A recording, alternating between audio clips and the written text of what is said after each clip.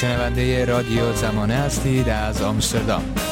خانم پوران ناظمی، امروز نیروهای امنیتی به خونه شما یورش بردن و خونه رو به هم ریختن، تفتیش کردن و تعدادی از وسایل شخصی شما رو ضبط کردن. آیا میدونید دلیل این یورش چه بوده و لطفاً اگر میشه در مورد نحوه برخورد اونها و وسایلی که ضبط کردن برای ما بگید؟ بله، در واقع این سوالی هست که سوال ما هم هست. چه چیز باعث شده که اینها در طول هفته گذشته به خونه 4 زن فعال مدنی، اون هم زنانی که یا تنها بودن یا در زمانی که اینها تنها بودن اینها هجوم آوردن با این رفتار، بدون که هیچ کدومشون حکمی رو نشون بدن، دستور قضایی رو نشون بدن، خونه رو تفتیش کردن و بدون هیچ مجوزی وسایل ما رو ثبت و ضبط کردن و رفتن. اینی که من چه کار خطرناکی رو انجام دادم واقعا؟ کجا اینها از طرف من احساس خطر کردن؟ چه کاری من کردم که معنیش مخالفت بوده؟ نمیدونم، جز اینی که ما در چند حرکت اعتراضی اونم تجمعات مسالمت آمیز، خشونت پرهیز و تجمعاتی که همه برای دفاع از حقوق بشر بوده، انسانی بوده، ما حضور پیدا کردیم. آیا غیر از این مشکلی بوده؟ آیا ما برخوردی کردیم، اسلحه داشتیم، جایی شعارهایی دادیم، نمیدونم جایی کاری رو کردیم که غیر متعارف بوده؟ من فکر میکنم یکی از دلایلی که اینها در این زمان اینطوری دارن یورش میارن، بیشتر دلشون میخواد تو این شرایط به هر حال فضا رو یه مقدار روبه‌انگیز بکنن، بیشتر مردم رو دوباره ببرن به طرف ترس و واهمه و بیم و شک و تردیدهای خاصی که قبلا داشتن، به خاطر اینکه الان حکومت خب در بحرانهای خیلی زیادی دست و پنجه داره نرم میکنه، بحرانهای خیلی زیادی رو داره، مشکلاتش خیلی زیاده. اینه که از یک طرف ترجیح میده و هر شکلی که هست صدای فعالان مدنی رو لااقل در داخل ایران به نحوی خاموش کنه، جلوی این اعتراضات رو به هر شکلی که هست تا جایی که میتونه بگیره. میتونم بپرسم برخورد نیروهای امنیتی امروز وقتی یورش بردن به خونه شما با شما چطور بود؟ ببینید، برخوردشون خب اولا که کارهای اینها همیشه از روی نیرنگ و ریا هست. یعنی اگر در خونه به من میگفتن ما مأمور هم هستیم، من 100% در رو باز میکردم. یعنی هیچ وقت چیزی نمیکردم. من چیزی رو داشتم که بخوام قایم کنم که اونها از پشت آیفون به من دروغ بگن. به من گفتن که ما برای پلم کردن مغازه اومدیم. بعد که من در باز کردم 3 آقا وارد شدن. خب حرکت‌های اینها نه حکمی رو میدن نه چیزی، به یک شکلی میخوان این رو در ما به هر حال، یعنی این پیام رو من فکر میکنم اینها میخوان از طریق ما به جامعه بدن که ما یک سری نیروهای خودسر قدرتمند داریم که حتی قدرتمندی هستیم که حتی شاید نیاز به حکم قضایی هم نداشته باشیم یا حتی خود ما دستورات قضایی شاید صادر میکنیم، میدونیم. ولی در کل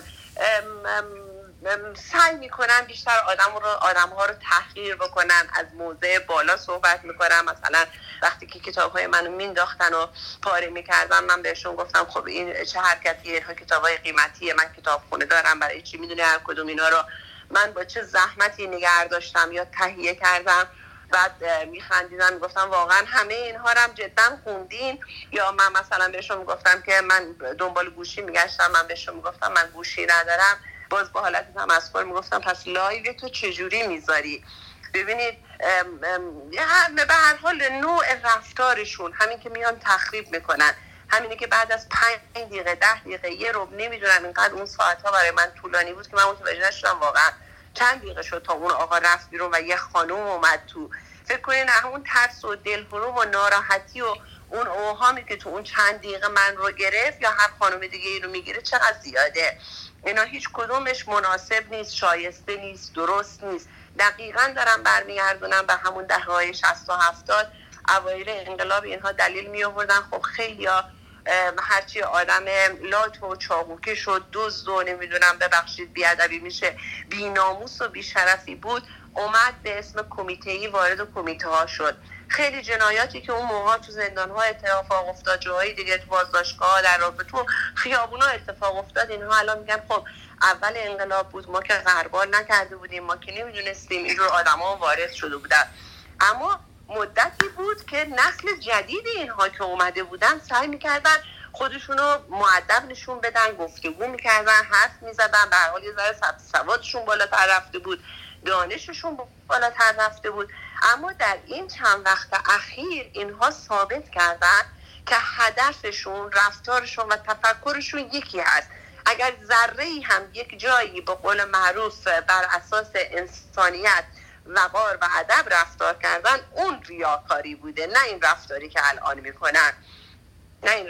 الان میکنن. اینها خودشون میدونستن که تو 10 روز قبل ما در تجمعی که برای حمایت از زنان افغانستان داشتیم شدیداً شرط کردن. خانم محمدی هنوز تمام بدنش کبوده، من دنده هام آسیب دیده بود. یعنی خودشون اونجا دیدن به قدری دنده های من ورم کرده بود که مجبور شدم پزشک بیارن، اورژانس آوردن، میخواستم من سریع ببرم بیمارستان.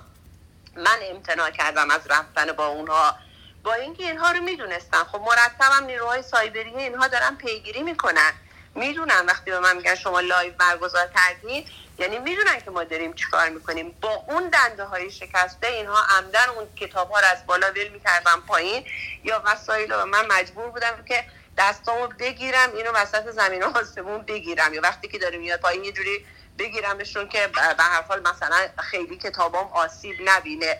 اونا هیچ وقت درک نمی‌کنن یک کتاب چقدر برای اون کسی که زحمت کشیده، تهیه کرده یا خونده یا چیزی ازش یاد گرفته ارزشمنده. جوری رفتار میکردن انگار که مثلا رفتن توی پارچه فروشی تیکه های آشغال پارچه ها رو دارن پرت میکنن.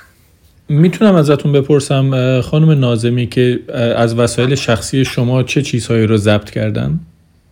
بله ببینید، یه چیزی بودن، یه کارتون بزرگ کتاب از من بردن، تعدادی مجله و کتاب بردم، مموری بردن، کامپیوتری که مال یکی از اعضای خانواده بود لپتاپشو بردن، تقریبا همینجور چیزا رو برد، چیزایی هم بیشتر کتابو و سررسیدامو بردن.